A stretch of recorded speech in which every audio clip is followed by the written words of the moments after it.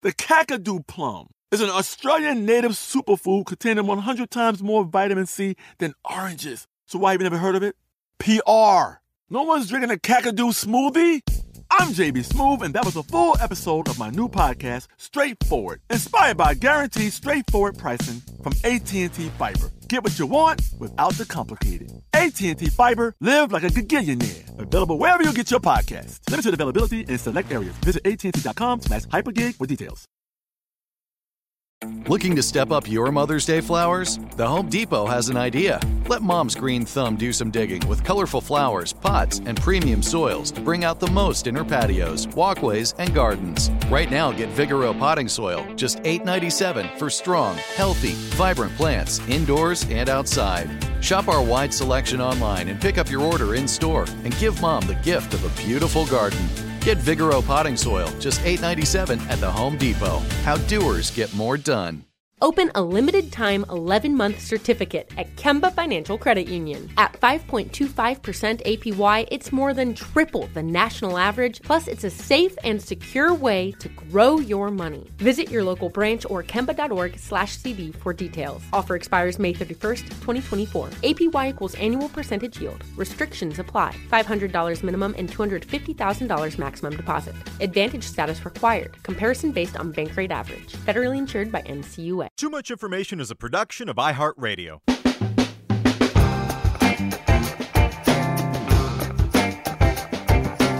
Hello, everyone, and welcome to Too Much Information, the show that brings you the secret history and little-known facts behind your favorite movies, music, TV shows, and more. We are your nematodes of nerdery, banging on trash cans of trivia. My name's Jordan Runtagh.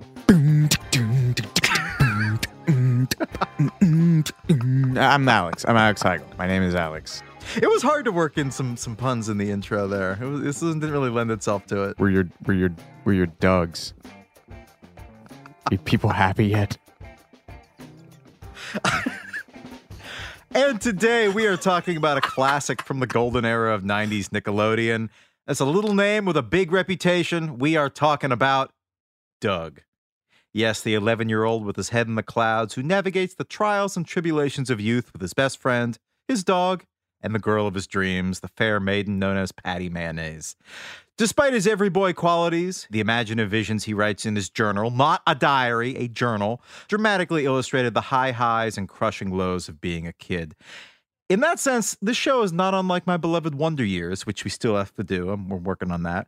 It's an impressionistic vision of adolescence that both connected with those going through it and those who enjoyed looking back at it. The show kicked off the block of Nicktoons programming way back in 1991, along with Rugrats and Ren and Stimpy, but Doug was always my favorite. Why? Well, it should be pretty obvious. I was an anxious and sensitive boy who daydreamed a lot and processed unrequited crushes through writing while clad in a sweater vest. And khakis. So all in all, watching Doug, I felt seen. Ren and Stimpy was way too grotesque for me. Rugrats was a little too manic and weird, but Doug was gentle and even genteel, and he provided a nice alternative. In a sense, he made the world safe for sissies like me. He did. Sissy representation is so important. Yes, it's crucial. He was such a contrast to cartoon heroes out there like Bart Simpson, who was rude and crude and had sort of a Gen X slacker energy. Doug, on the other hand, was painfully earnest and sweet, and so was the show. I really struggle to think of a Nickelodeon show that took such pains to impart messages of kindness and morality. I imagine this means that you hated the show. Way to tee me up there. Yeah. What did you think of Doug? I just think it was like, looking back on it, it was honestly just something I watched because I had no interior life. Does this get you in touch with your interior life by how he No, would like... not at all. No, okay. not at all. I remember zero. I was a very amoral child. I remember zero. All of my morals came from martial arts films. I remember I remember Doug. I remember the music. I remember the beats. I remember his sick beats. The sick beats. No, I remember the fact that he wears, like, that was the first place I saw the David Byrne big suit was on Doug for some reason. Same. But I don't remember it particularly fondly or with interest. It's not what you said when we discussed this episode. No, I mean, it's part of like the whole Nickelodeon melange that I just like, when I was a kid, before I had interests or, like I said, an interior life, and I would just be flipping through and I'd be like, oh, Doug is on. That's fine. I bear it no malice, but it's like, it's a scoop of vanilla ice cream. Are there things like that? This is a sincere question that just shows that I am now old. Do kids have that now? I think there's so much choice and you can be so proactive of, you have anything available at any time. So you make the choice to watch or do X, Y, Z. Are there things that people just have on in the background? Yeah. I don't think the experience is the same unless it's like, just like putting on, I've heard like people put on anime in the background and just like let it roll or anything that just has like a sheer volume with it. But I think like so many, the generational divide right now is just like algorithms. Like back in the day, your algorithm was which channels you knew the numbers to, and now it's just like you can be on, YouTube and that's your TV and it's actually cued into what you've watched before, which is again why I was like, okay, I'll watch Doug. Doug is on, but it's, it had a unique style and I suppose its appeal was precisely that it was so sweet, non-threatening. I mean, you did have like Ren and Stimpy, which was like a horrifying fever dream. And then I remember Real Monsters the most. Yeah, that was a creepy show too. Yeah. But yeah, I don't know. There's no like Doug episodes. It's like a gestalt image for me. I'm like, yes, I remember all of these characters, all of these music cues. I can hear Patty Mayonnaise's weird Marge Simpson preternaturally gravelly voice. But I remembered like not a specific detail about it at all. Yeah, we're not going to get into like, anything too deep in terms of like the plots on this show, on this episode. But yeah, no, it's something that I look back on fondly. And I was really surprised about how many internet fan theories there are out there about Doug for a show that was so non-inflammatory. There's a lot out there, which we'll get into. But one of the theories that just really resonated with me was that a lot of people put forth the theory that Doug Funny is the original emo kid. And I enjoy this. Allow me to quote the theory put forth by a RetroJunk user named System. Doug was the original emo kid. He sat in the corner of the park and wailed on his banjo, singing love songs about Patty Mayonnaise. What do little kids do? Idolize cartoon characters. Emo and the subsequent emo kids are all Doug's fault. Doug was emo, keeping a journal, getting his ass kicked by bullies, and wearing a sweater vest. Doug made being a loser completely acceptable. Sounds like he's taking the negative approach in this, but I say yes, he did make being a loser completely acceptable, and I say God bless him for it. I don't know if he's the original emo kid, but it is funny when like you look at like Jay Gatsby might be. I was gonna say it's funny when you look at like a very specific kind of like 90s hardcore punk band. They like Preppy Chic was kind of in fashion, so I guarantee you can find pictures of like Life of Agony or like Integrity or any of these like those are probably bad examples, but like you can definitely find like 90s hardcore or emo bands that dress like Doug Funny like to a T. I mean, he kind of looks like a Gap ad. Yes he does. Well, from the real-life love story that inspired Doug and Patty to the drama of the show's transition from Nick to the House of Mouse, the animation legend who provided the character's voice, and the completely insane conspiracy theories that have taken root surrounding the series, here's everything you didn't know about Nickelodeon's Doug.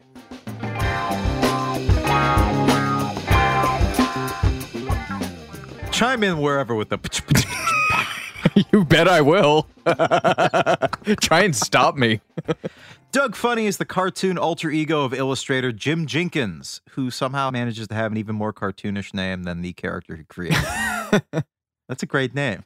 He would later say, Doug is an exaggerated version of my memory of being a kid. Doug is me, and I am Doug. And we are all together. And many plots on the show are taken directly from his own life. And story editors would talk about coming up to him and arguing that a certain point in the plot that Jim proposed just didn't make any sense and didn't seem very realistic. And he would say, well, that's the way it happened. So a lot of this was really plucked from his own life. And despite moments like that, it sounds like he was a lovely man to work with. Born in 1953 to a very devout household in Virginia, Jenkins was a compulsive doodler from his earliest days, and he'd later say, as a little kid having to sit quietly in church, you'd pray there's a little blank spot on the bulletin to draw on. Church is a big theme in this episode. These doodles provided an outlet for a very straight-laced, polite Southern boy to vent some of his more out-there thoughts and point of view. And, I said a devout family, I mean a devout family. This will become something of a theme in this episode, but his upbringing was pretty strict. He says that he based the whole episode of Doug not being able to dance on the fact that he wasn't allowed to dance as a kid for religious reasons, which is something that he admits now, quote, seems absurd. I mean, did he grow up in the town in Footloose? Yeah, exactly. Jim Jenkins moved to New York City in the late 70s, which must have been a hell of an adjustment for this guy who wasn't allowed to dance as a kid. I was going to say 1970s New York, the stuff that made Frank Miller lose his mind. Good Lord. I'm surprised he's alive still. I'm just superimposing the creator of Doug on Shaft's body in the opening of the movie, walking through Times Square and all the porn theaters. So that's weird. And in the late 70s, he worked as an artist and puppeteer for the pioneering children's TV network Pinwheel, which would eventually morph into Nickelodeon in the following decade. But his path to creating one of the first Nicktoons was a little more winding than that. He had a really rough go for a few years there in the early 80s, and he said that he created Doug, quote, during a very dark time in my life. The whole art thing wasn't really working out for him, so he was stuck in a corporate ad agency job that he hated, and he'd gone through a bad breakup, and he also had a brutal bike accident that sidelined him for a time. Oof. And so he started sketching this character who became kind of a fantasy escape for him, almost like a Walter Mitty figure, and that became Doug. And he started to flesh these sketches out with his partner, David Campbell, his future production partner, during happy hours at a Mexican restaurant in Greenwich Village, which features prominently in this story. I'm really sad I couldn't figure out which Mexican restaurant in Greenwich Village it was. I'm going to say it was Senor Swanky's, which is no longer there, but it was on LaGuardia and Bleeckers. So Jim Jenkins would drown his sorrows at this Mexican place and try to forget about his crappy life and develop this Doug character as a way of blowing off steam. And he'd say much of Doug was created under the influence of margaritas, which is not what I expected for this very sweet show. Before long, he'd built this out into a whole town of characters, many of which were pulled from his own childhood. He'd later say, I wanted to create a place where there was no overdue rent and no delinquent phone bills. A place called Bluffington. Da, da, da. He was a big fan of the Peanuts cartoons as a kid, saying that he admired the, quote, simplicity and honesty of the storytelling. He admired its purity. And in this way, Doug became his own personal Charlie Brown and Company. And similar to Charles Schulz, he'd insist that the show had a very strong moral compass with lessons baked into each episode in a way that has kind of unshakable religious overtones. We'll get more to that later. But at its heart, Doug is very much Jim Jenkins. He'd later say, I didn't keep a journal like Doug did, but I drew. And Doug was definitely about this any guy, my alter ego. Some of the stuff I drew was very dark and cynical, and some of it was very silly. That was the beginning of figuring out that character. And initially, the character wasn't named Doug, but Brian, which is sort of like a Monty Python-esque take on a random generic man's name. But this name really just wasn't landing for Jenkins when he started to try to develop Doug, the character, I should say, into something that he would market. He thought that the name Brian was too, quote, fancy. Surely the only time that's ever been said about the name Brian. He said he wanted a name that was super simple and straightforward, a one-syllable kind of deal, much like his own, Jim. Jenkins later said, if this were the 1940s, I would have called him Joe. And I thought that Doug had that feeling and that sound about it. It was a conscious choice because I wanted him to be this very neutral, middle-of-the-road guy. His middle name, Yancey, is borrowed from his grandfather. And that's all I have to say about that. And while we're on the topic of names, I want to give a quick shout out to Doug's neighbors, Bud and Tippy Dink. This was the first time I'd ever heard the sociological term DINK, which stands for double income, no kids, which is precisely what the Dinks are, which is why they have plenty of disposable income to buy very expensive things. I thought they were swingers. Yeah, I definitely got that vibe. You get that vibe? I always had Dink in my mind, always sounded vaguely obscene to me. It could be. Yeah, who's to say? There were several early incarnations of Doug that predate the Nickelodeon show. including 2 commercials. And I could never have guessed what these were. The first was an ad for the Florida grapefruit growers in 1988, which featured Doug in his signature sweater vest on a pogo stick. Because Friend of the pod, pogo stick. friend of the pod, grapefruits. I like grapefruits. I do too. It's my favorite citrus. Really? Yeah. This is how you know we're running out of steam creatively, is that we're just getting into having discourse about citrus fruits. The second ad, featuring both Doug and his dog Porkchop, was for a 1990 USA Network commercial. I don't remember this. You do. I do. Yeah, it almost looks like an old Red Bull commercial. You know, the ones that Oh, like the yeah. squiggly lines? Yeah. Look like that. Yeah. Okay. But Jim Jenkins' actual ultimate goal for a time was to make Doug into an illustrated book series. He assembled some of these sketches into a book called Doug Got a New Pair of Shoes and went out pounding the pavement. Title needs work. Maybe not in the 90s. Bar was a lot lower. He would good-naturedly joke that he was turned down by all the best publishers in New York. And then, as a last-ditch effort, he reached out to Nickelodeon at the top of the 90s. Nickelodeon had started out as a more family-friendly children's broadcaster in the late 1970s under the name Pinwheel. In 1979, it was rebranded under the name we know today. And for most of the 80s, Nick got by on pre-licensed content, stuff like Teenage Mutant Ninja Turtles, Where's Waldo? But they started to want to get into original content of their own, and they wanted to find creative visionaries and develop their first original slate of animated series, the first Nicktoons. So, on a friend's recommendation, Jenkins got a visit with Nickelodeon executive Vanessa Coffey, who is a hugely important figure in the history of children's animation and TV in general in the past 30 years of TV. She ordered series for Ren and Stimpy, Rugrats, and so Jenkins came in and presented her with a copy of his book, Doug Got a New Pair of Shoes. She said, "Get out of my office." No. As Jenkins later described, Coffey looked at the cover of the book and, in the middle of me describing it, just ran out of the room, which is, disturbing. But he hadn't have needed to worry.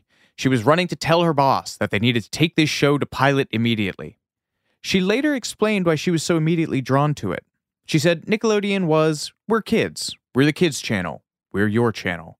And so I thought Doug fit into that perfectly because it was their demographic and their story.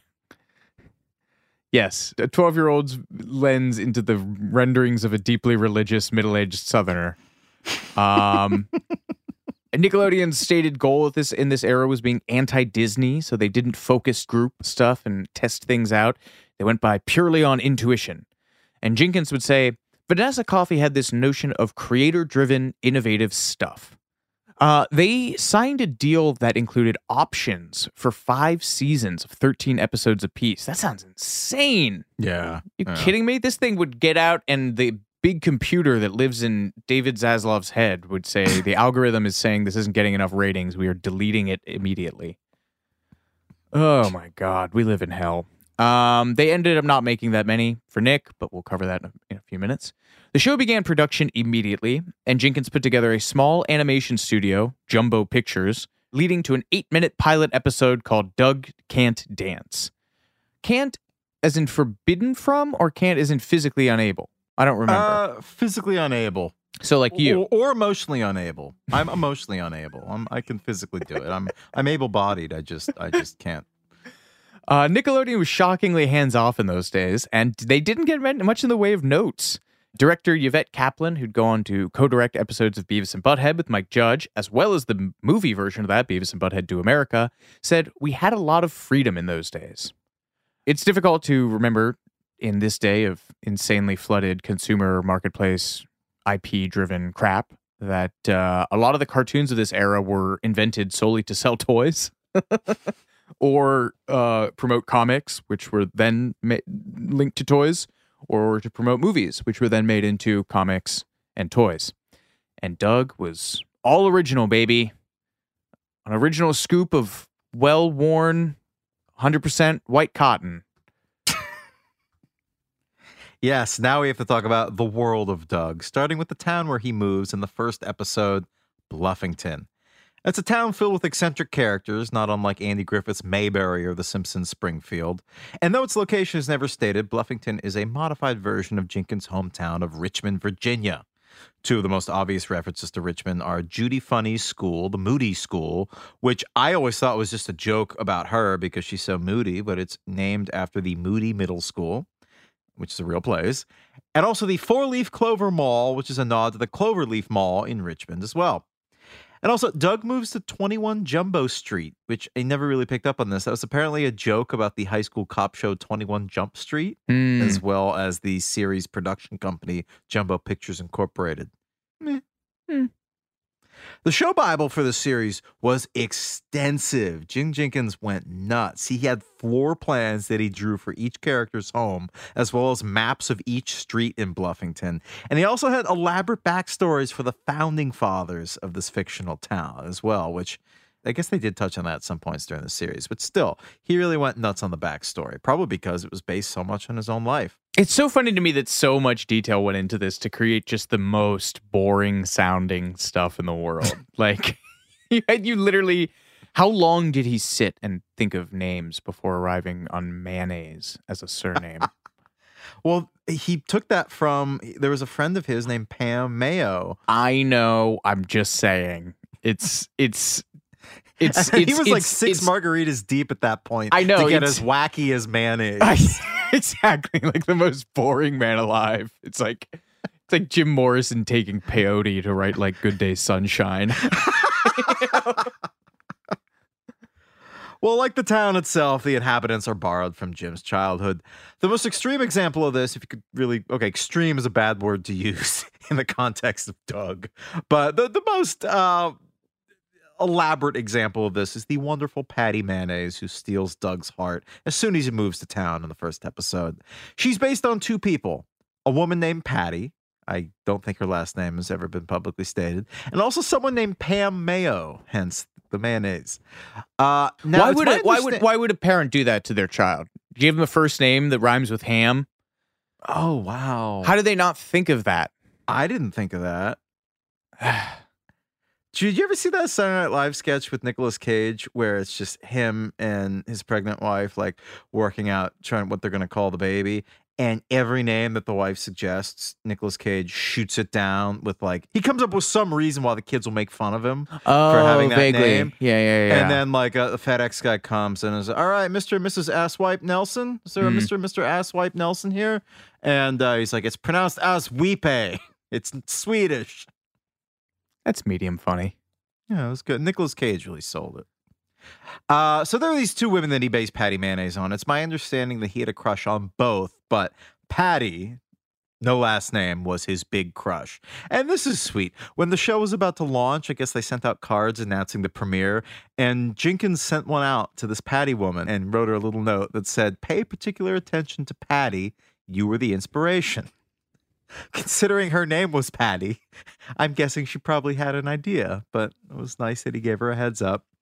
I forgot how tragic Patty Mayonnaise's backstory is. Her mom died in a car crash before the series began, which also paralyzed her father, which is why he's in a wheelchair. Dark. Yeah, such groundbreaking representation for the sadness of life in this early slate of Nickelodeon shows, you know? It's just as dark as like Chucky's mom's subplot from Rugrats. But I mean, I guess Disney kind of has the precedent of every lead character has some horrific tragedy backstory. Yeah. Anyhow, on to happier, greener pastures, or bluer pastures, I should say. The character of Skeeter, Doug's best friend, is based on Jim Jenkins' best friend from childhood. And this is cute too. They had fallen out of touch, but reconnected after Doug launched, which I think that's very sweet. Yeah. Less sweet is the character of Roger the Bully, who was indeed based on an older neighbor of Jim Jenkins who lived down the street. And I guess this bully lived next door to the Klotz family, hence the bully's last name. And when the Doug movie came out in 1999, they held the premiere in Richmond, just in honor of Jim Jenkins' background. And so Jim reached out to the real-life Roger and said, I hope you don't want to beat me up for this character. And according to Jenkins, the ex-bully laughed and said, well, we all have somebody who's a little older than us, a little further along and a little more forceful. He told me he had some bullies in his life too, which I'd never thought about. He's a good guy. That all sounds like non-excuses to me. All the goofy names in Doug, which for my entire life I assumed were just made up for the sake of being quirky, are in fact taken from real life. That's even found though non-interesting, somewhat like that. Whatever. Mrs. Wingo was Jenkins' favorite teacher in school, and that was Doug's teacher. The name of Doug's unseen principal, Mr. Butt Savage, which I always was so sure was some kind of obscene joke, was actually the name of his elementary school principal. Oh, God. Yeah. No word on the vice principal, Mr. Bone. I think that name was made up. They modeled that character after Don Knotts. And Jim Jenkins later said, anybody that was from Richmond and was from my past got a sort of extra bonus when they watched this show. He didn't even change the name. So I'm surprised he wasn't sued. Doug's beatnik or hippie or whatever she is, older sister Judy, has kind of an interesting literary background, which feels appropriate for her. She's always clad in dark clothes and a beret and glasses and is very theatrical. And reportedly, she's named after the play Shakespeare's Sister by Virginia Woolf, in which she writes that if Shakespeare had a sister, she would be named Judith. And that's also why the character of Judy Funny is obsessed with Shakespeare plays. And also, before we move on from this, we perhaps should give a nod to the nematodes, which are a recurring bit in Doug, and also a number of other Nicktoons, which I didn't realize. They crop up not only in Doug, but Ren and Stimpy, Hey Arnold, All Real Monsters, and also SpongeBob SquarePants. And the nematodes actually have a basis in reality. They're microscopic roundworms of the phylum Nematoda. In the world of the show, they are just elusive monsters who live at Stinson's Pond, and Doug goes searching for them in the second episode. I don't think we ever see them. What is your conception of a nematode? Is it like a snipe or more like a Loch Ness Monster kind of thing? I was seeing Creature from Black Lagoon. Oh, okay. So like a humanoid. That's how I saw it. Gotcha. Yeah. Okay. As you meditate on that, we'll be right back with more Too Much Information after these messages.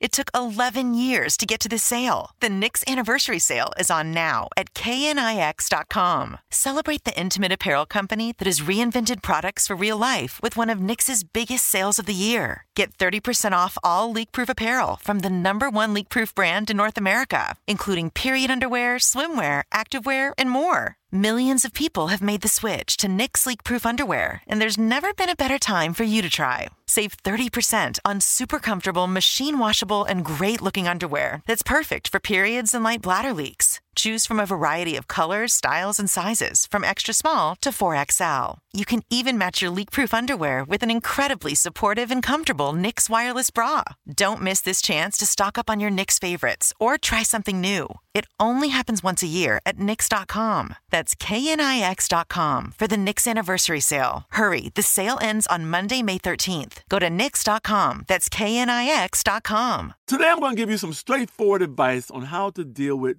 naughty kids. How about instead of timeouts, time-ins? Time for you to start paying some bills.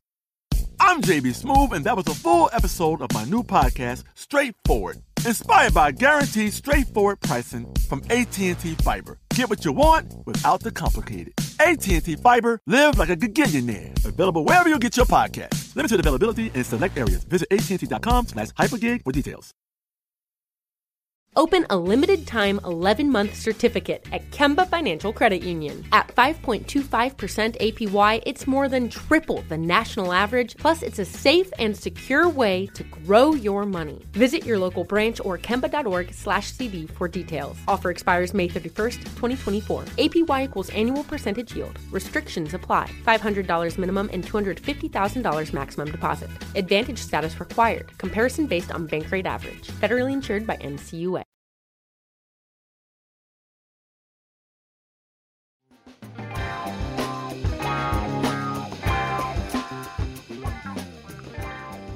We got to talk about the writing of the show, which was done with some of the same story editors who worked on The Adventures of Pete and Pete and Clarissa Explains It All. Tonally, 3 very different shows. Man, Clarissa Explains It All. That show sucked. Really? Why? What a boring show. Really? The only thing I remember about is the guitar stinger when that guy comes in the window. Yeah, I remember always finding it weird that this guy would just kind of had a ladder handy to go into this Teen girl's bedroom. girlfriends. Yeah. I don't like Melissa Joan Hart. Yeah, is it because she's really into Shirley Temple? Well, that's certainly a red flag. One of the things that set Doug apart was that, as we said earlier, Jenkins insisted that each episode center around some sort of ethical dilemma and contain a moral of some kind. For example, there's an episode where Doug finds a wallet filled with money and grapples about whether or not to return it to the owner. Rube. He buys fancy shoes that don't actually fit. His teacher discovers a rude caricature he drew of her, and he has to own up to his actions and apologize. Jenkins asked the writing staff to literally write out the central theme of each episode at the top of the script before turning it in. He would tell the writers, "I want the show to remain relevant in 30 years. Jenkins would later say, "I of course wanted the show to be funny and well-structured, but more than anything, I wanted it to matter. I wanted to make a statement about how, at least from my perspective, we ought to treat each other and ought to live." One of the ways that Jenkins' intensely religious upbringing influenced the shows. There are a lot of little nods to that. If an episode takes place on a Sunday, you'll see that Doug's family is in their church clothes. And there was a time when Jenkins even considered becoming a youth minister. He said, "I had a lot of training that way. When I graduated college, I actually worked in a church as an apprenticed minister. I pretty quickly realized that was not for me, and I was very grateful. There's nothing wrong with it, but it was not my path." And in 10 years, he'd be slugging down margaritas in the East Village and creating animation. That is a cautionary tale that people still tell in his parish growing up. If you move to New York, you will follow the path of ruin that Pastor Jenkins did. If you don't follow the word of God, you will create beloved art. A Melbatos cartoon series. Oh yeah, in a way. I mean, it's kind of like Mr. Rogers, where he had this religious background and he decided to turn to television as his pulpit. We put ourselves through enormous pain to avoid pain. And I had this notion of, what if we didn't do that? What if we just told the truth? But in the adult world, the notion of truth and not truth is complicated. I didn't want to show all of the ambiguity of the adult world to kids. I wanted to show kids a world where everyone took honesty seriously. This approach was unique in the animation sphere at the time.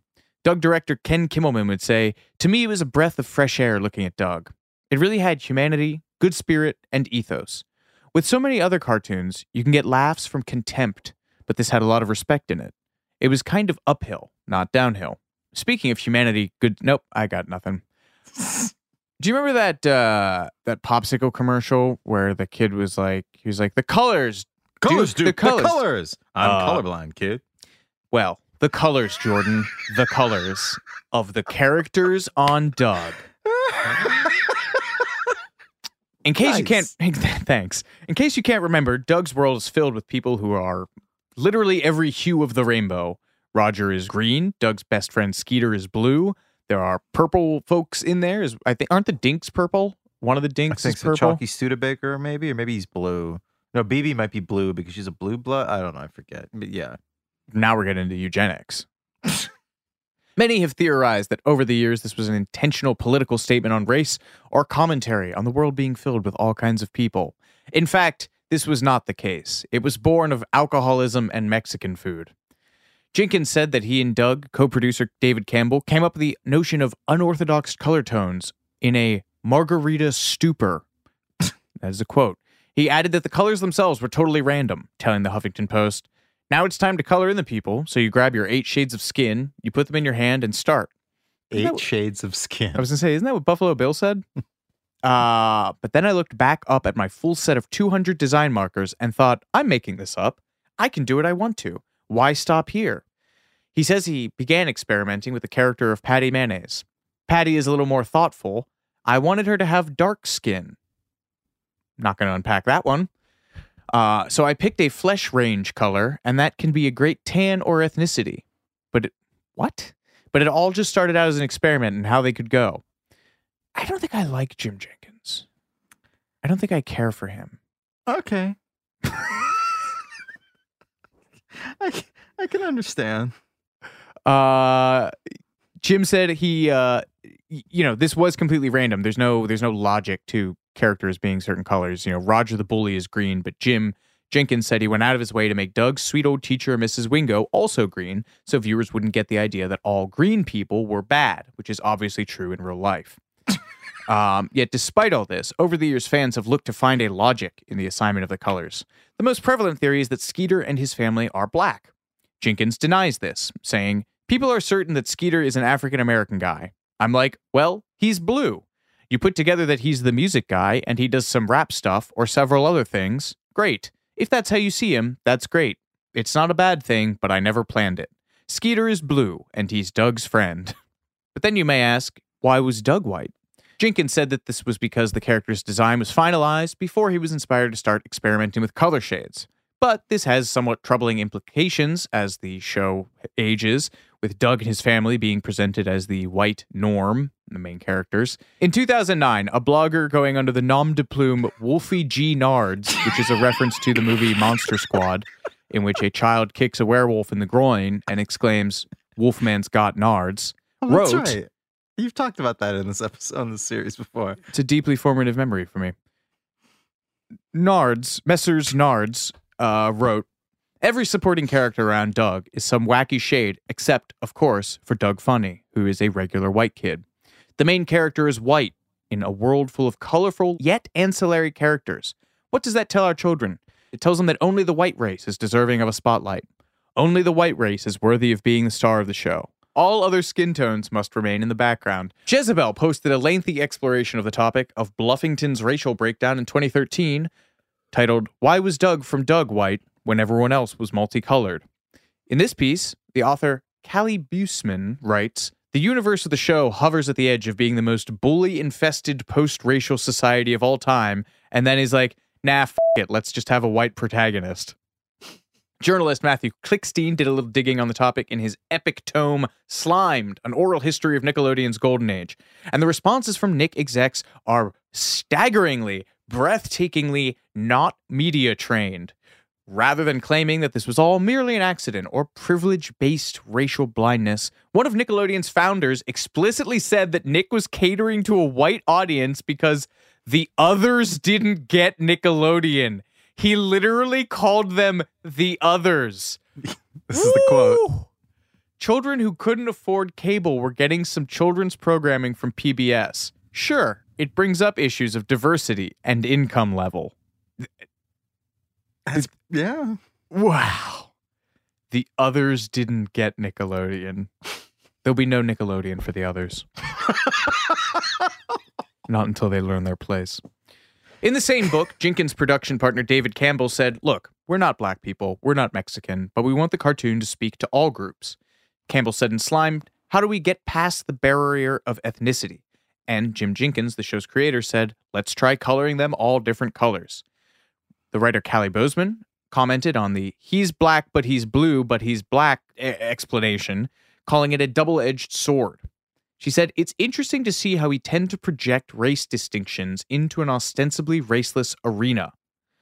Again, though, since Doug's entire family is white, it's not as raceless as one would hope. So Skeeter became a non-stereotypical point of identification for black viewers, which was great, but he also became a dead end of sorts, a way to allow for increased diversity while simultaneously avoiding the often fraught process of representing race."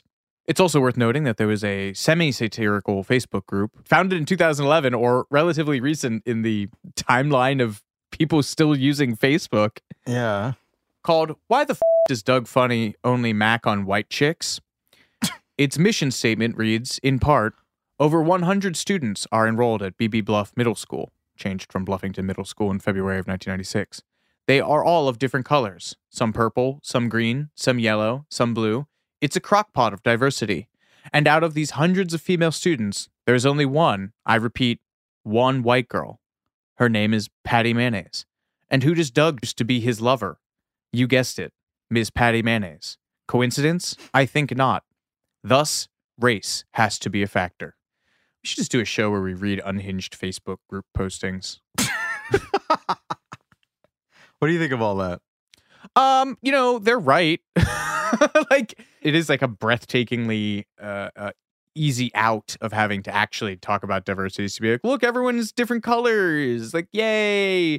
But it's also very telling that like the middle-aged, intensely religious guy from the literal capital of the Confederacy as his home was like, oh yeah, but the main characters are white.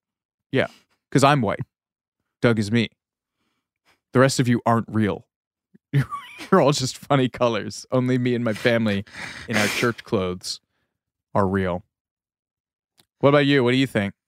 I think it's a good intentioned product of its time. It's the way it's somebody in the 90s saying, oh yeah, I don't see color, I'm colorblind. Yeah. That seemed like the most progressive thing you could possibly say.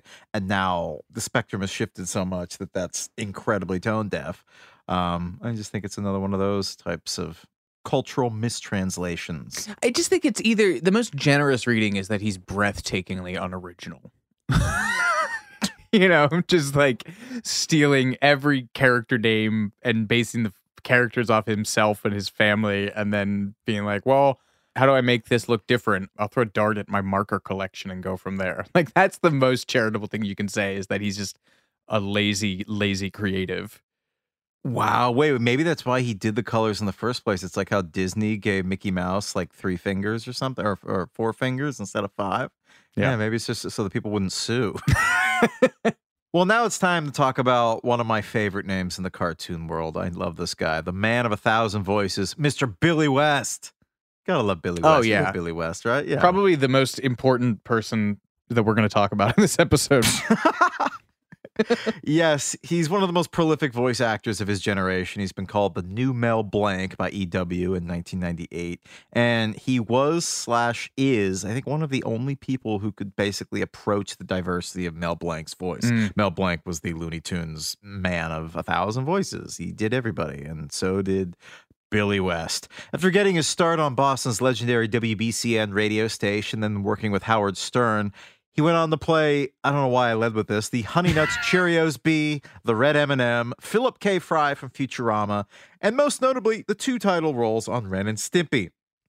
I guess first he was Stimpy, and then after animator John Kay was fired, he took over the role of Ren, which is crazy that he was able to take over a voice as distinctive as Ren.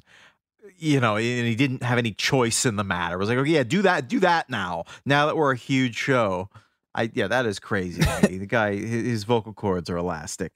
So Billy West was assigned to the role of Doug by Nickelodeon executive Vanessa Coffey, the person who greenlit the show. And I guess she was probably the same person who tapped him for Ren and Stimpy, too, considering she greenlit that.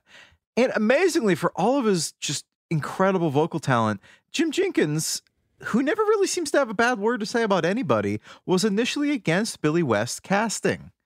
But ultimately, he was won over and admitted that Billy was the best choice for the job. If Jim Jenkins was the heart of Doug, then Billy West is the soul.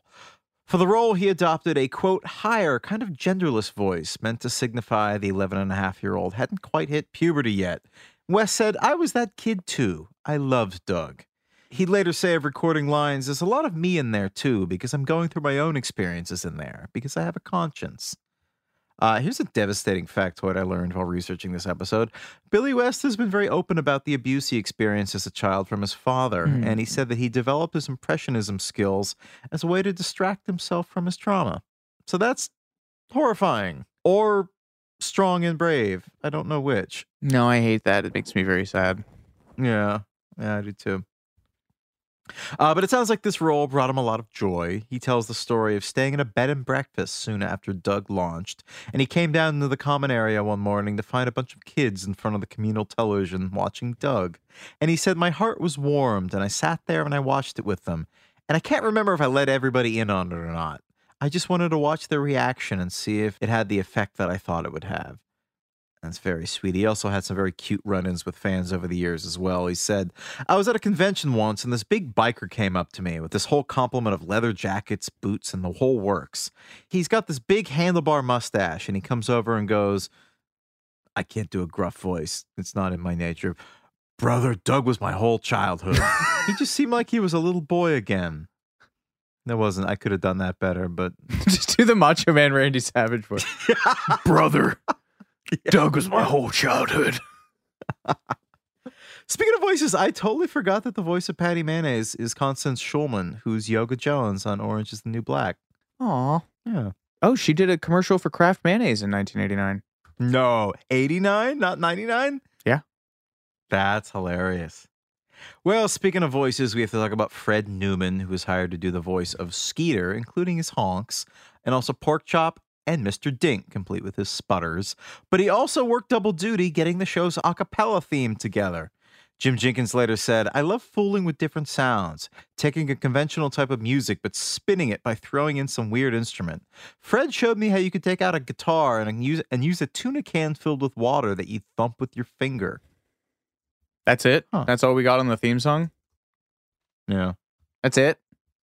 They got a lot about the beats, though. I bet you did.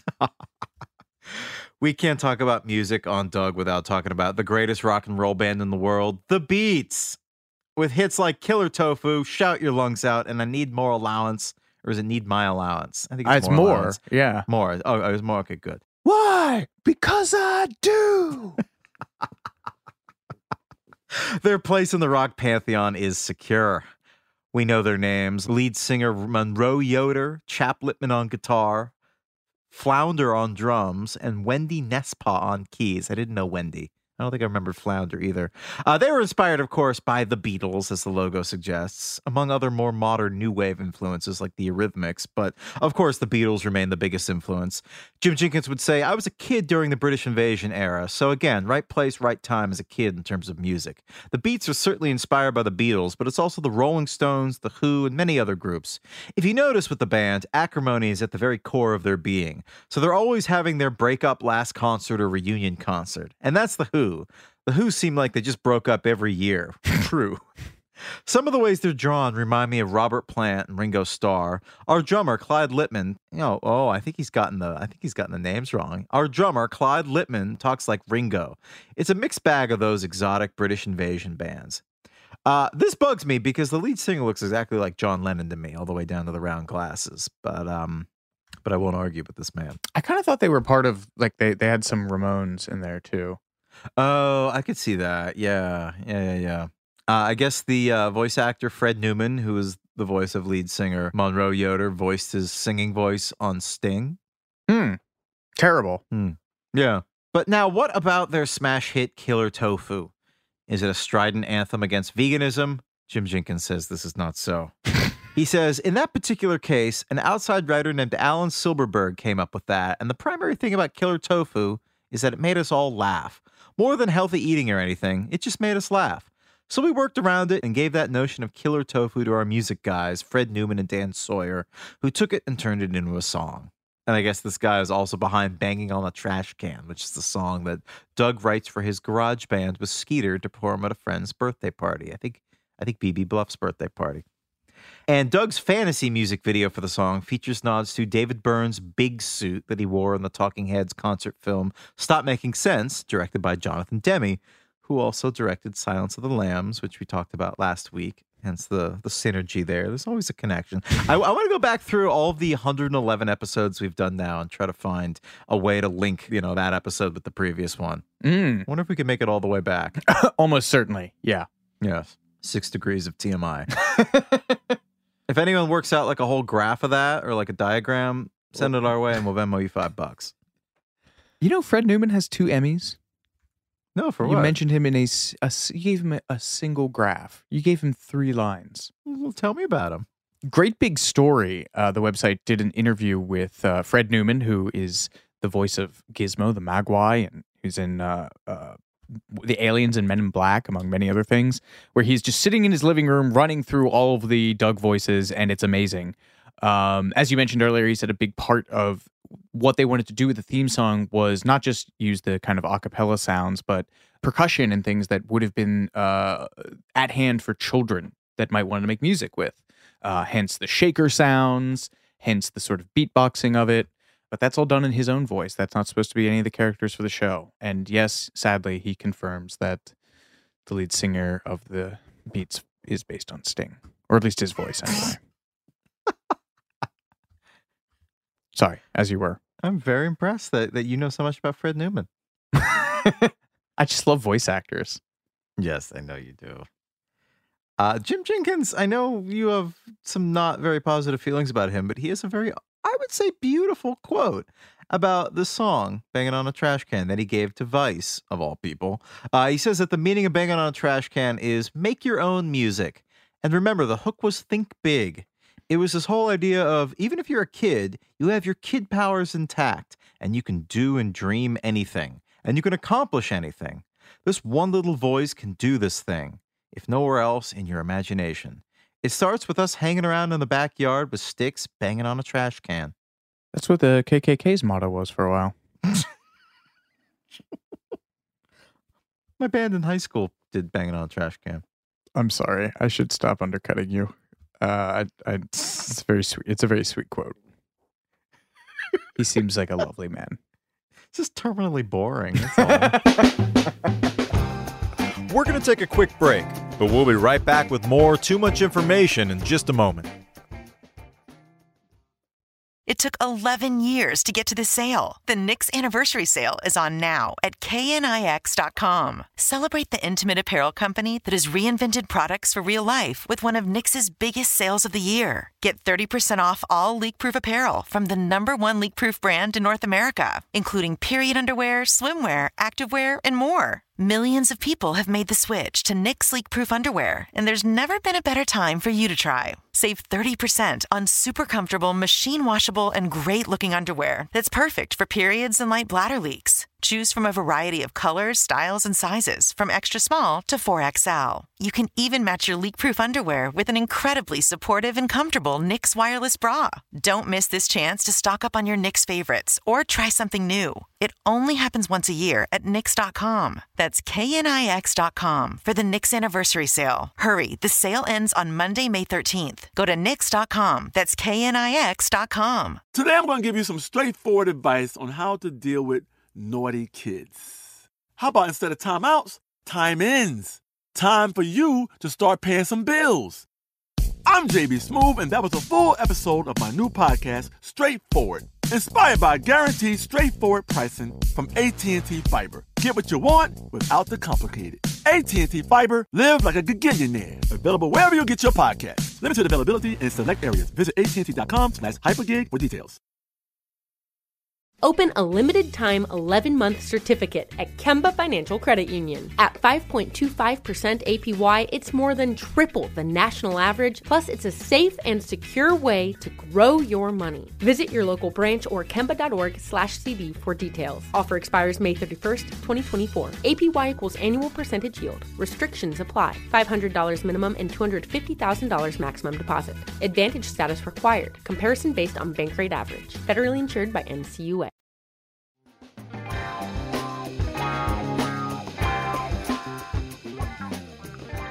Doug premiered as part of the Nicktoons programming block on August 11, 1991.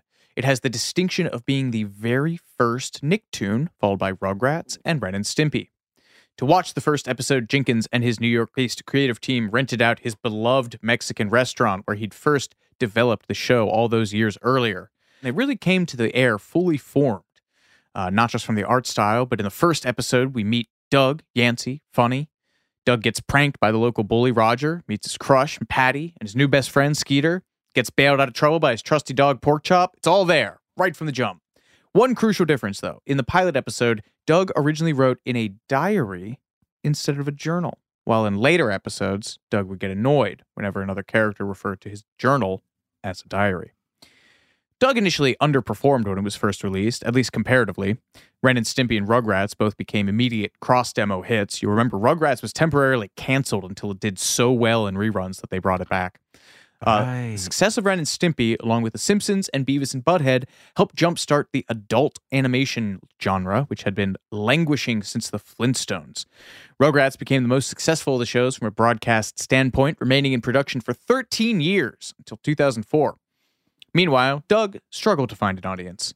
This made Nickelodeon nervous, considering they had been banking on Doug to be the breakout hit of their 3 openers. This understandably led to some tension between Jenkins and the network. His description of the era very much sounds like a Doug cutaway. The way I remember it is, one day you were in slow motion, tripping through a field of flowers, birds are landing on your shoulders singing. And the next day, we're all gonna die. People yelling at each other. You're an idiot. You don't know what you're doing. Not people inside our company, although that could happen. but with the parent company or co-production. I'd go home and see my lovely wife, Lisa, who is so patient and supportive, and go, I don't know if we're going to make it. Yeah, it sounds like this show. You're my lovely wife, Lisa. Actually, I guess I'm I'm your lovely wife, Lisa. And I'm your lovely wife, Lisa. Alex Heigl. I'm just free associating at this point. Now, we move over to Heigl's Conspiracy Corner. Everyone's favorite part of the show that happens once every 6 or 7 shows. No one has ever said it's their favorite. I did. Except for my except for my lovely supportive wife, Lisa. The show gave rise to a number of outlandish fan theories. The big one is that Doug's frequent daydreaming and his alter egos are a result of an undiagnosed mental disorder. Hence the fantasies involving the superhero Quailman, secret agent Smash Adams, and the Indiana Jones-like swashbuckler Race Canyon. The most troubling instance of this occurred when Doug has one of his hallucinatory daydreams while riding his bike in traffic and crashes into a car. And often he acts out his musings physically.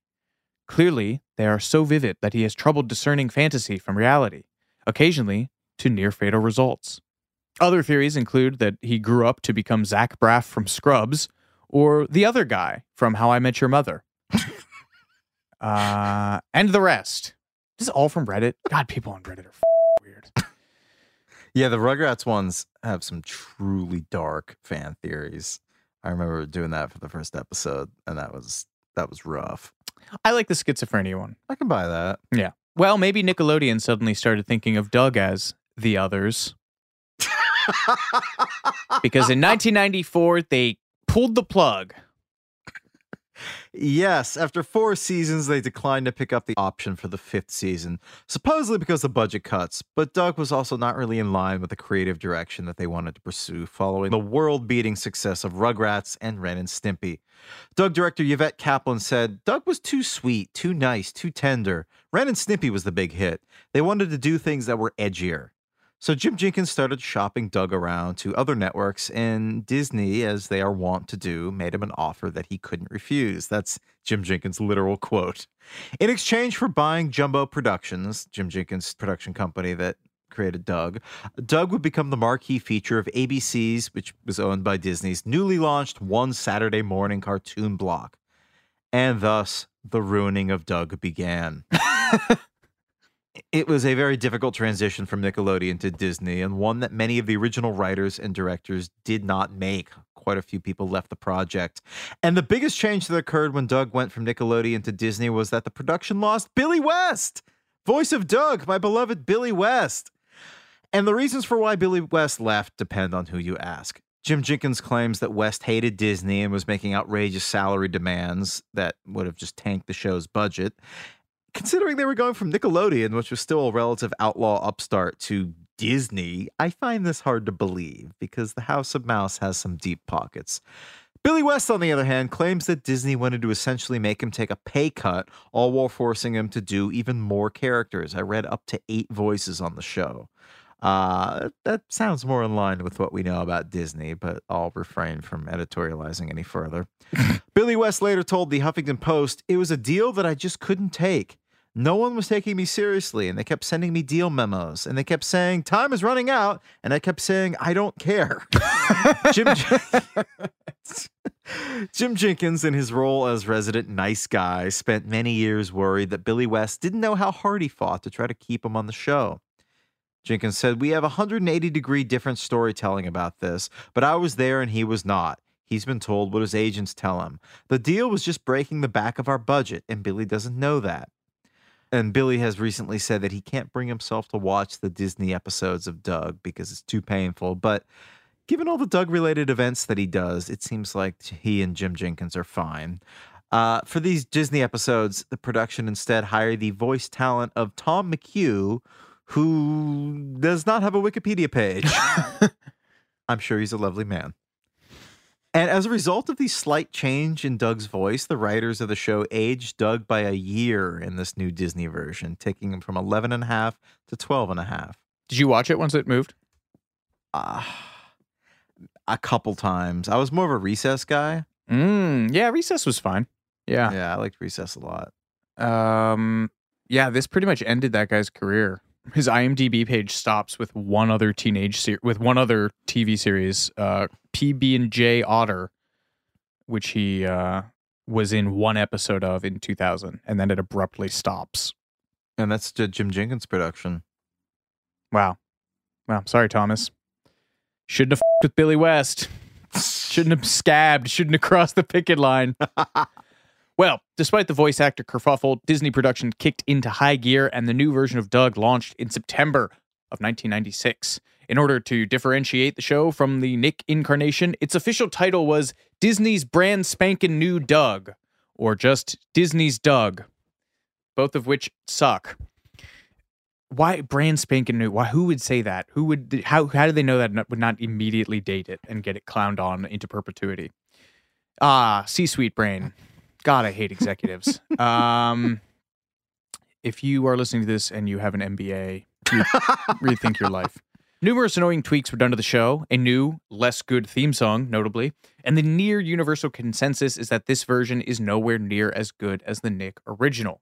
There's actually a whole article dedicated to this phenomenon on Refinery29 called Let's Be Honest, Disney Ruined Doug by Allie Hickson. She outlines the many minor character changes they made that messed with the emotional heart of the show. For example, Roger was portrayed as much more of a bully than he was in the Nick original, and he also went from living in a trailer park to being rich, thus eliminating the only element of socioeconomic diversity on the show, and removing a possible mitigating factor for his character. Why would they do that? They're like, this bully character is too finely shaded because he's also poor. Let's make him even more cartoonishly shitty. Incredible. C-suite brain. In Hickson's piece, she also writes about being especially offended by the character of Connie. One of the most glaring examples, she writes, Connie was a fun secondary character on the Nickelodeon show who hung out with Patty and BB. She was also fantastic because she didn't have the same body as every other cartoon girl on the show. Connie wasn't skinny. She had curves. They never made her body central to her storyline, but it was still part of who she was. When the show went to Disney, Connie became noticeably thinner. They even made it part of the plot that Connie went to a beauty farm with her mom over the summer. How awful is that? Beauty farm being their words. That is f***ed up. They also messed with the literal format of the show, taking it from 2 11-minute stories to one 22-minute long story. So instead of having these smaller versions where you could focus in on a secondary character or just get bizarre, the plots then had to sustain a full episode. And that's when you start getting into sitcom territory with the cliched stories and plot structures and beats. No one associated with the show would argue the merits of the Disney episodes over the Nick originals, and most fans blamed Disney for meddling with Jenkins' wholesome show, although he claims that the alterations were generally his call. We'd already done 150-some-odd stories, so our writing team was looking for a way to restart. The changes were my doing. I wanted to shake it up. He also said that part of his new Disney deal required him to do a fair amount of executive work, which left him overwhelmed and stretched thin, so he admits that his hand was taken off the wheel just a bit. He'd later say, I mostly agree with Doug fans who think the original 104 11-minute Doug stories made for Nick were the best. His production partner, David Campbell, felt the Nickelodeon stories were quirkier and better, while Constance Schulman, Patty Mayonnaise's voice actress, bemoaned the fact that production relocated to LA, so all the New York-based voice actors had to do their parts remotely. She'd say, I missed all the gang crammed in the studio, waiting for their turn for the big group scene. Someone just dimmed the magic a little bit. I missed the cocaine. Billy West had the best stuff. Yeah, this is pretty much when I stopped engaging with Doug, and I'm tempted to say that bad decisions on both Nickelodeon and Disney's part squandered this gem of a show. But researching this episode, I was surprised to see that Doug was way more in the mix than ever once it moved to Disney. There was a live-action musical at Disney's theme park and toy merchandise with fast food tie-ins. And when the Disney version of the show ended in 1999, they capped off the series with Doug's first movie. That's the name of it. That's not a descriptor. It's also a bad first name. Yeah, I as much as I love the show and as much as I think that Jim Jenkins is an okay guy, a lot of these are first draft ideas. The plot of Doug's first movie is kind of shaky. Doug and Skeeter discover a horrifying monster in a local lake, and after getting to know the monster, they become friends with it and discover that the titans of industry in Bluffington, including BB's dad, I think, we're polluting the lake. See, I hate shows that are like based in some form of reality, and then midway through they add like a fantastical element. That's why like I hated Gazoo in the Flintstones. I have thoughts on this. Jenkins, see me after class. But I guess it doesn't really matter that the plot was crappy because it was supposed to go to home video, which is kind of, they weren't putting their A game into it. But then the powers that be at Nickelodeon decided to put it in theaters after seeing how well the 1998 movie for the Rugrats did. And Jim Jenkins, a neurotic after my own heart, was both thrilled and terrified by this. He said, "We were originally making a direct-to-video movie of Doug that we were assured would never see the big screen. That reflected in its budget, its schedule, and the way we animated it. Then, we're almost done and about to deliver it, and for whatever reason, Disney looked at the rough cut of this story and decided they were going to fly to New York. They came to tell me that my Doug movie was going to go theatrical. Of course, I fainted. When in my life did I ever think I'd be given that shot? Right behind that panic and fainting from that good news was the notion of, how do we get it ready? And it did okay financially. With a $5 million budget, it earned $19 million at the box office. And things seemed pretty bright prior to its release, with the LA Times estimating that the value of the Doug franchise was about $100 million in 1999. So there seemed every possibility that Doug could live on in movies, but his first run out was not received well by critics. And I personally don't really remember this movie ever being talked about much. And doesn't I liked exist. Doug a lot more. Yeah, I liked Doug a lot more than I liked Rugrats, but I actually owned the Rugrats movie, and I think I saw it in theaters too. So yeah, there must have been some kind of advertising whiff there, or maybe it just looked bad. I don't know. What else happened with it? Not much. Is that sad for them? The movie? What do you think about it? I know nothing about it. Hmm. Well, it's kind of like, the Simpsons movie kind of bombed too, didn't it? Oh, that's a good question. I don't know if it bombed or not, but it was the kind of thing, no one felt the need to do another, which leads me to believe that it failed on some level. I think it came in late, but it did have $536 million worldwide. The Simpsons Yeah, movie? on a $75 million budget. But no one talks about it. The Simpsons movie? My dad Yeah. was endlessly entertained by the Spider Pig bit. So there's that. The Doug movie essentially spelled the end of Doug. Everything else. By the dawn of the 2000s, more irreverent, fast-paced shows like SpongeBob, Dexter's Laboratory, and my personal favorite, Angry Beavers, became all the rage, essentially following in the footsteps of Ren and Stimpy. In that sense, that show won the battle of the Nicktoons in terms of influence. But in a sense, the spirit of Doug lived on in the PBS animated series Arthur, which was a similarly structured show. And several people who worked on Doug went and worked on that. Jim Jenkins' Jumbo Productions closed down, probably because they sold the whole thing to Disney, and he and his production partner formed Cartoon Pizza, which produced a show called JoJo's Circus, shorts for Sesame Streets, and Jenkins created the kids' show PB&J Otter, which is the only other voice credit of the new voice of Doug, and another show for Nick Jr. called Allegra's Window. As of 2017, Jenkins lives in Brunswick, Georgia, where he runs what he calls a wordsmithing workshop. Boy, I hate that. In recent years, he started kicking around an idea, at least in interviews, for what he called Doug's last movie, as a bookend to Doug's first movie. He goes to a euthanasia clinic in Switzerland. I was going to say, goes to a right to die state. Talking to Lauren Duca for the Huffington Post in 2014, Jenkins described it as focusing on the ways we process our childhood friendships and what they mean to us even after they've come to an end. That would be the final message to fans. These relationships change and they shape us, but they don't last forever. And this brings us to Doug and his beloved Patty Mayonnaise. Jenkins has been asked many times over the years whether he thinks that they ended up together. And it's a fair question. They are sweet together. Patty once kissed him on the cheek, and in the final episode of the series, she asks Doug out on a date. And yet, when pressed on the subject, Jenkins is adamant that the pair do not end up together. Speaking to EW in 2016, he explained his reasoning, quote, "It doesn't happen because really, most people don't end up with their first loves. But then again, maybe they do. There isn't some rule. It's not in the Bible. It's just that most people don't. I don't know the answer yet, but I would predict that what I would do is make it where Patty is maybe not married, but in a serious relationship. And he goes on to theorize that Doug would cope with this crushing blow by pouring his heart out to a friend of his who happens to be a girl. And he continues, and naturally, I guess maybe it's a little predictable, but that's the one. That's the one he's comfortable enough to bare his soul to in this next phase of his life. And he discovers he's in love and didn't even know it. That was me all through high school. Just the most cliche possible. Yeah. But, once again, he's taking this from his real life. Jim Jinkins might feel this way because that's very similar to how it worked out with the real Patty in his life.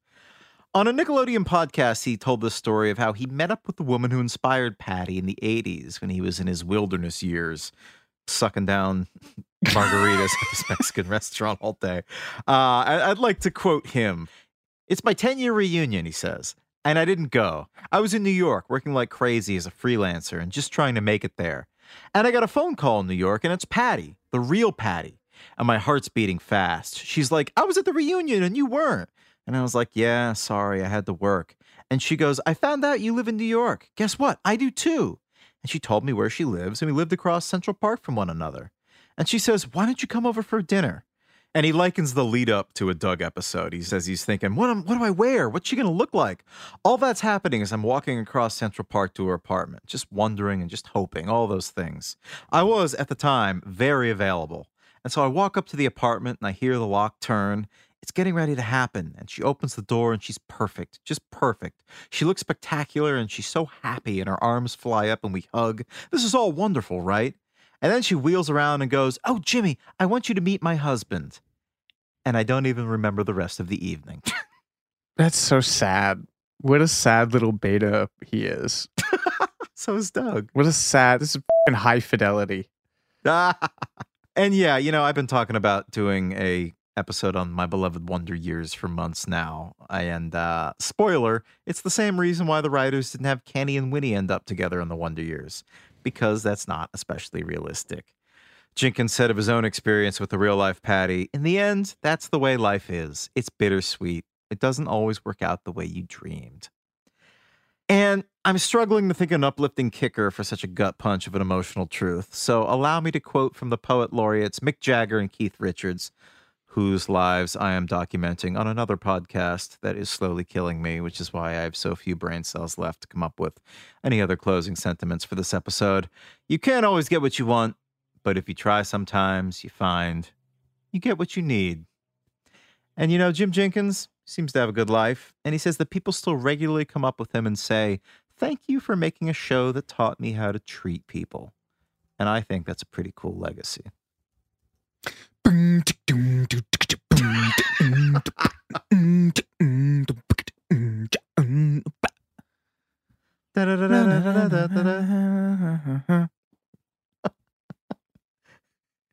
Is that it? Closing thoughts? Yeah, that's all I got. And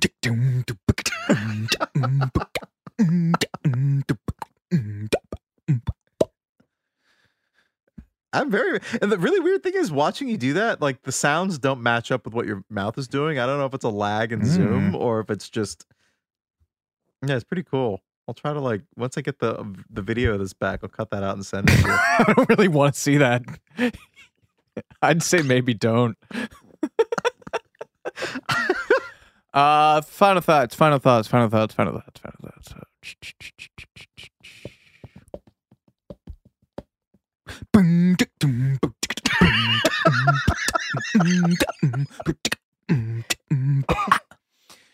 Folks, thank you for listening. This has been Too Much Information. I'm a beatbox. I'm Alex Heigl. And I'm Jordan Runtagh. We'll catch you next time.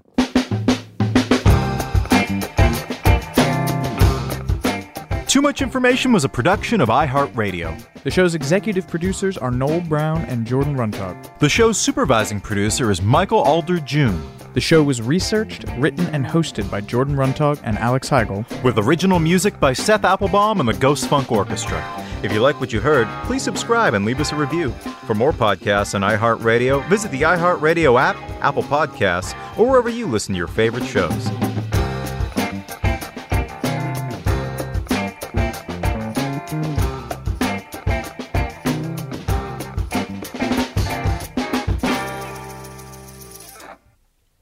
Open a limited-time 11-month certificate at Kemba Financial Credit Union. At 5.25% APY, it's more than triple the national average, plus it's a safe and secure way to grow your money. Visit your local branch or kemba.org/cd for details. Offer expires May 31st, 2024. APY equals annual percentage yield. Restrictions apply. $500 minimum and $250,000 maximum deposit. Advantage status required. Comparison based on bank rate average. Federally insured by NCUA. This is it. We've got an Amex Platinum Pro on our hands, ladies and gentlemen. We haven't seen anyone relax like this before in the Centurion Lounge. Is he connecting to complimentary Wi-Fi? Oh, my! Look at that! He is! And you will not believe where he's going next. The Amex dedicated card member entrance for the win! Unbelievable! When you get travel perks with Amex Platinum, you're part of the action. That's the powerful backing of American Express. Terms apply. Learn more at americanexpress.com/withAmex. I'm so excited to tell you JCPenney and country music singer-songwriter Walker Hayes are partnering together on a new limited-time men's collection for the everyday guy. What I love about Walker Hayes is his laid-back nature. He's a family man, and being a country megastar while also having 7 kids, you know he likes to keep his style cool and casual. This new collection is perfect for the guy living the t-shirt life or someone wanting some fresh options that feel just as good. It's easy to wear, affordable styles that celebrate the ultimate family man, along with the quality, durability, and sensibility dads appreciate. Available online Saturday, May 4th at jcp.com and in-store Thursday, May 16th. Just in time for Father's Day. Limited time only. JCPenney, make it count.